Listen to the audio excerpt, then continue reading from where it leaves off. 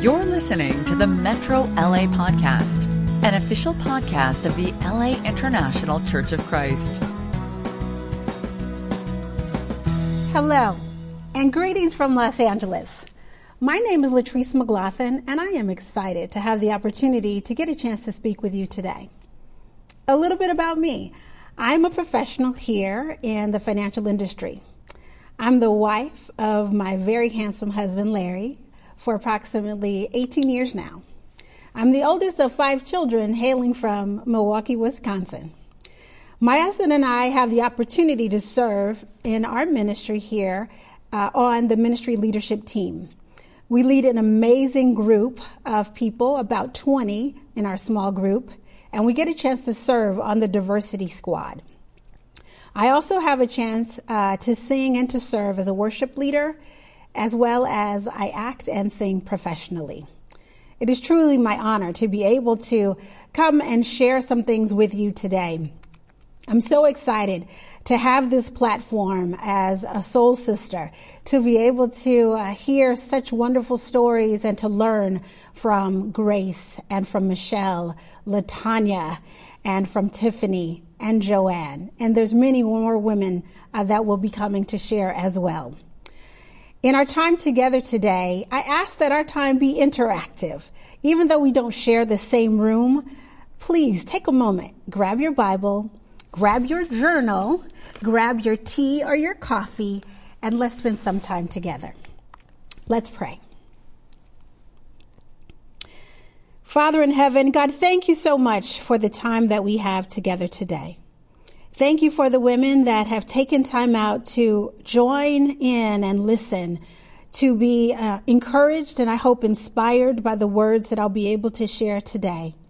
I pray that each and every person that has an opportunity to listen to any of these sessions will truly be moved and encouraged to think about their lives and to deepen their relationship with you. I ask that you'll move me out of the way, and so the stories that I'll have a chance to share and the scriptures that I share will truly touch someone's heart. We love you so much and pray all of these things in your son's name. Amen. Okay, so I am excited, and as we think about just the opportunity to share today, we all have various roles that we play in our lives.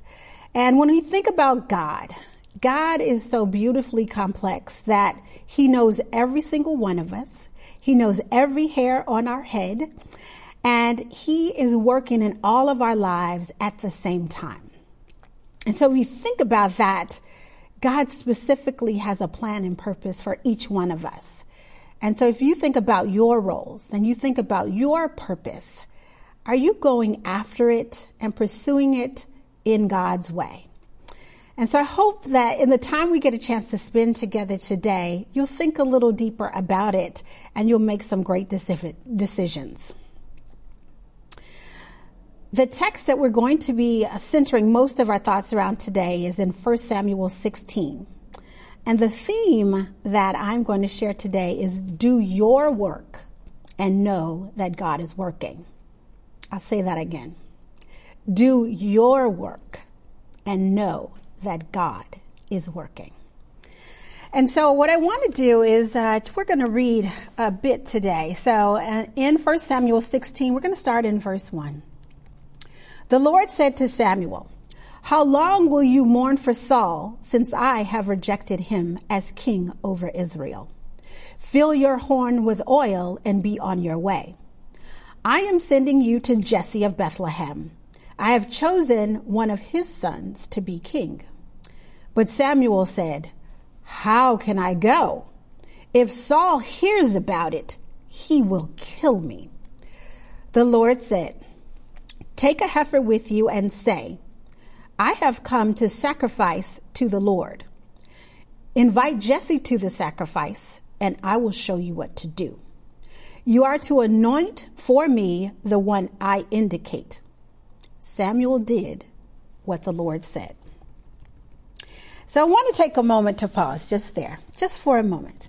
So as we're just getting started in the text, we see someone going about their relationship with God in their role for God, doing their work. This person is Samuel. Look at Samuel's relationship with God. He was speaking with God. He got an assignment from God. But once he heard what God said to say, he had a real concern. And so if we think about verse 2, it says, "How can I go? If Saul hears about it, he will kill me." I put before you that that's a real concern. But God met Samuel where he was at in his faith. Samuel was able to express his concern. God gave him a plan. He gave him the direction. And so Samuel was able to follow it out, even though he feared for his life. And so I want to stop in our reading right there just to share a personal story that I feel like connects at this point. So as I shared earlier, I grew up in Milwaukee, Wisconsin. I am the oldest of 5 children. I grew up in a very happy home, 2-parent family, but had some troubles in my middle school years. I began to be molested and sexually abused by someone who knew our family. And this was a secret that challenged and it haunted me for many, many years. Some years later, as I had the opportunity to study the Bible and become a Christian, I was so grateful to learn about God's love, to learn about God's grace, and to realize that God's grace meets us where we are at. God understands who we are. And even though we may feel like our life is a mess and that we feel ashamed, God loves us. And so with that, I was able to then go get help. And I now no longer feel like a victim of those attacks. So let's fast forward to last year, 2020. I had the opportunity to work with a lieutenant over at the Hawthorne Police Department on an event that we hosted for our diversity squad. As we had an opportunity to debrief after the event, God put it on my heart to ask this police officer, what is done in situations like this when you have a child that is now an adult but had these horrible things happen? And so the officer encouraged me to reach out to the police department in Milwaukee and to share my story. Because it was the pandemic, they couldn't take my story over the phone, or I couldn't go into their offices, but had me go to a police department here, which I reached back out to the lieutenant and asked him if his department would be able to interview me. And they were able to. And so I went knees knocking and very afraid to the police department. Because it's the pandemic, no one could go along with me. I had to go alone. But when I got there, I had the lieutenant, who was our friend. And then we also had another officer who actually has a comfort dog.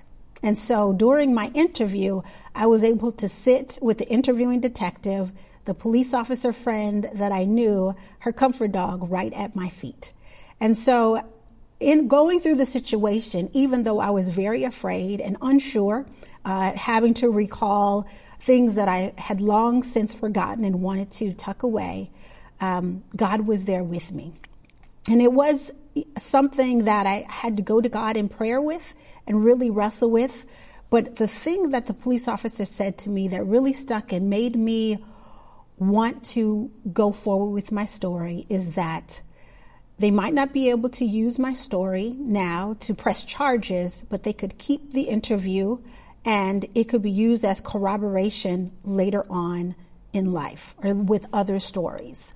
And that by me being bold and stepping out and telling my story, that somewhere down the line, it could save someone's life. And when I think about our relationships with God and what we get a chance to do, reaching out to people, sharing our scriptures, sharing our lives, that is the goal, to be able to help save someone's life. And so it really was an opportunity of a lifetime. And as they said, they were not able to press charges, but the information will be kept. And for me, just doing what God said really did bring me great closure. And again, I do believe that my story will one day help to save someone's life. So let's just take a look. Let's go back to our scripture. When we think of 1 Samuel, going back to verse 4, chapter 16 and verse 4, I'm picking up where it says, when he arrived at Bethlehem. So we're talking about Samuel still. The elders of the town trembled when they met him. They asked, "Do you come in peace?" Samuel replied, "Yes, in peace. I have come to sacrifice to the Lord." And I wanted to pause there just for a moment, because when we are doing our work, we have a reputation that goes before us. And the reason that the elders were asking him if he came in peace, because in chapter 15, in 33, it reads, "But Samuel said, as your sword has made women childless, so your mother will be childless among women." And Samuel put Agag the king to death before the Lord at Gilgal. And so the reputation about Samuel killing King Agag sat with those elders. So when they saw him coming, it gave them pause. But he reassured them that he did come in peace. And in verse 5, as we pick up, it says, "Consecrate yourselves and come to the sacrifice with me." Then he consecrated Jesse and his sons and invited them to the sacrifice. And so the word consecrate means a formal dedication, a declaration, or to ordain someone. And he extended the invitation to Jesse. He asked Jesse to join him in the sacrifice and to bring his sons. And so I want us to remember that line specifically. Join him at the sacrifice and to bring his sons. When they arrived, Samuel saw Eliab and thought, "Surely the Lord's anointed stands here before the Lord." But the Lord said to Samuel, "Do not consider his appearance or his height, for I have rejected him. The Lord does not look at the things people look at. People look at the outward appearance, but the Lord looks at the heart." Then Jesse called Abinadab and had him pass in front of Samuel. But Samuel said, "The Lord has not chosen this one either." Jesse then had Shammah pass by. But Samuel said, "Nor has the Lord chosen this one." Jesse had 7 of his sons pass before Samuel. But Samuel said to him, "The Lord has not chosen these." So I have a question for you. When you're in a position where decisions are being made, like Jesse and his sons, do you include everyone in that decision, or for that opportunity? Do you invite all to get a chance to experience it? Well, we know that they did not do this because David is the youngest son of Jesse. Resources that I've been reading state that Jesse was a teenager. And we know that, and who knows why? What's going on here? Why would the family be invited to such an amazing event and not bring all of the brothers along? Well, one thing I might put before you is maybe there was some tension. Let's consider a conversation between the two of the brothers. In 1 Samuel 17 and verse 28, it reads, "When Eliab, David's oldest brother, heard him speaking with the men, he burned with anger at him and asked, 'Why have you come down here? And with whom did you leave those few sheep in the wilderness? I know how conceited you are and how wicked your heart is. You came down only to watch the battle.' 'Now what have I done?' said David. 'Can't I even speak?'" And so when you think about it, sometimes when we have situations, if we feel some kind of way, about someone, we might not include them when we have the opportunity and could do so. And so, not sure of all that was going on, but being the oldest of 5, that might be something to consider. And so as we pick up in 1 Samuel 16 and verse 11, Samuel asked Jesse, "Are these all the sons you have?" "There is still the youngest," Jesse answered. "He is tending the sheep." Samuel said, "Send for him. We will not sit down until he arrives." Whoa. Okay. Now this is getting good. And so if you think about it, he's had several chances. Jesse and his brothers have had several chances. Samuel initially invited him to the sacrifice and asked him to bring his sons. Samuel then consecrated both he and his sons. Then, as each son was being brought in front of Samuel, every single one was being denied. Yet neither Jesse or his sons said anything about David. Nothing. Y'all just gonna leave the baby out there? He's not gonna have any part of this whatsoever. But I put before us that the father and the brothers both held David in a low esteem. How about you? How do you respond when we have a situation, we have an opportunity that you could support a brother or sister, a neighbor, a friend, a coworker, your child? Maybe someone you might not hold in high esteem. Are we people after God's own heart? Are we women after God's own heart? In the scripture before, it says that we look at the outward appearance, but God looks at the heart. And who is this David? We know David. At this time, David was the shepherd. The role of a shepherd is to control the sheep, to maintain the safety of the flock, to graze the animals, to keep them healthy, to herd them to food, to keep them away from poisonous plants and predators. But what was David learning as he was out in the pasture? He had lots of time to think, lots of time to spend time with God, lots of time to enjoy beauty. He began the habit of singing as he spent time with God. It says that he was a skilled musician. He learned how to play the harp.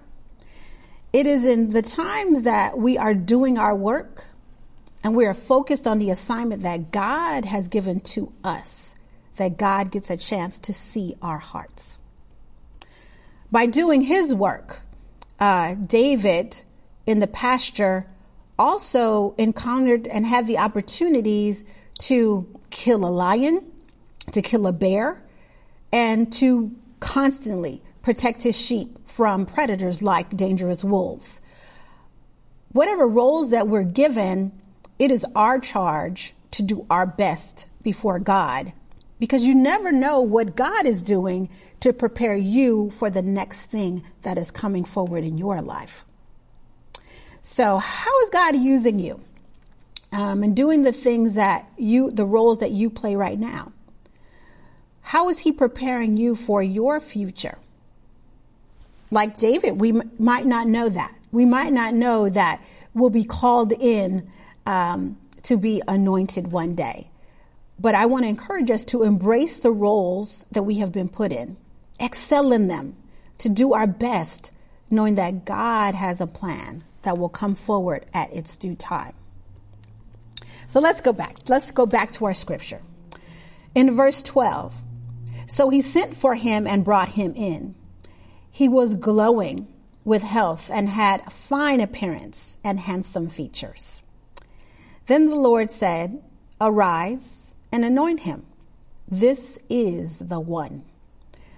Verse 13. So Samuel took the horn of oil and anointed him in the presence of his brothers.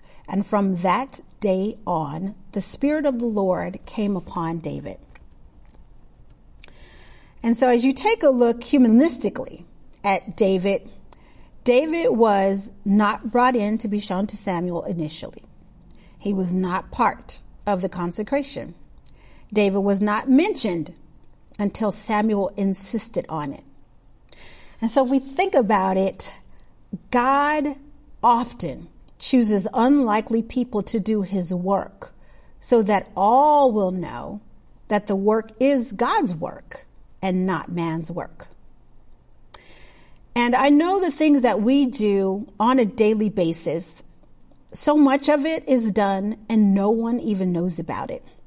No one knows what you do to perform the roles that have been assigned to you besides God.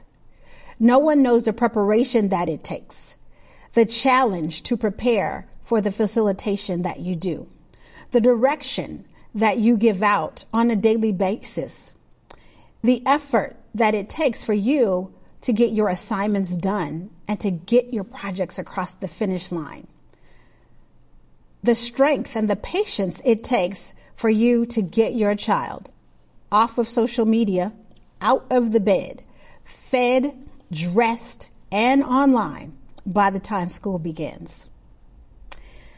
We may not be the most intelligent or well thought of even in our own families. You may be despised because of your faith, because of your skin color, your gender, or speech. But when we take a look at scriptures like these, I know that God wants to encourage us. Do not worry. As we do our work, we will see that God is working for us and that he has things lined up and is teaching us, teaching you, teaching me the skills that he wants to eventually reward us with faithfulness. In Isaiah 55 and verses 8 and 9, it says, "For my thoughts are not your thoughts, neither are your ways my ways, declares the Lord. As the heavens are higher than the earth, so are my ways higher than your ways, and my thoughts your thoughts." And so I just want to think about that and for us to be encouraged by that. And then finally, just want to share in Psalms 139, starting in verse 1, it says, "You have searched me, Lord, and you know me. You know when I sit and when I rise. You perceive my thoughts from afar. You discern my going out and my lying down. You are familiar with all my ways. Before a word is on my tongue, you, Lord, know it completely. You hem me in, behind, and before. You lay your hand upon me. Such knowledge is too wonderful for me, too lofty for me to attain. Where can I go from your spirit? Where can I flee from your presence? If I go up to the heavens, you are there. If I make my bed in the depths, you are there. If I rise on the wings of the dawn, if I settle on the far side of the sea, even there your hand will guide me. Your right hand will hold me fast. If I say, surely the darkness will hide me, and the light become night around me, even the darkness will not be dark to you. The night will shine like the day, for darkness is as light to you." And so I want to close with that and encourage us as sisters to really do our work and know that God is working. Do our work in thinking about one another and even praying for one another. As we think about the assignments that God gives to us, as we think about the opportunities that we have to move forward, some of them may be scary. Let's pray for one another as things are not comfortable for us to talk about or to face, but we know that God will be with us every step of the way. Think about and pray for one another when we have opportunities to share.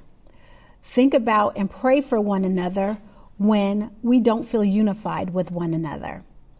Go and talk with the sister. Go and talk with the brother, the family member, the neighbor, the friend, the co-worker, and get things sorted out. So as opportunities come, we can present all to be able to share and to enjoy the opportunities.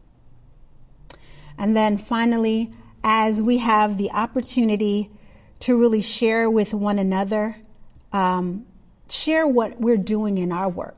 Share the plans that we feel like God has put on our hearts. And when we see something that we've done, even in the past, now come into fruition, share that with one another as well. And just a quick side note, the situation that I was talking about earlier, I actually did write a song about it. And about a week after, I had the opportunity to go and talk with the detective at the police station. I got news that and this was one of my impossible prayers. I had gotten news that my song was going to be used for a diversity conference that had a global audience. And so you never know how God is working. You never know what he is doing. But I want to encourage us all to stay flexible as we create, to pray for one another, and to really worship God and thank him as he walks with us every step of the way. Thank you for letting me share. You've just listened to the Metro LA podcast. For more information about our ministry, please visit metrolaregion.com.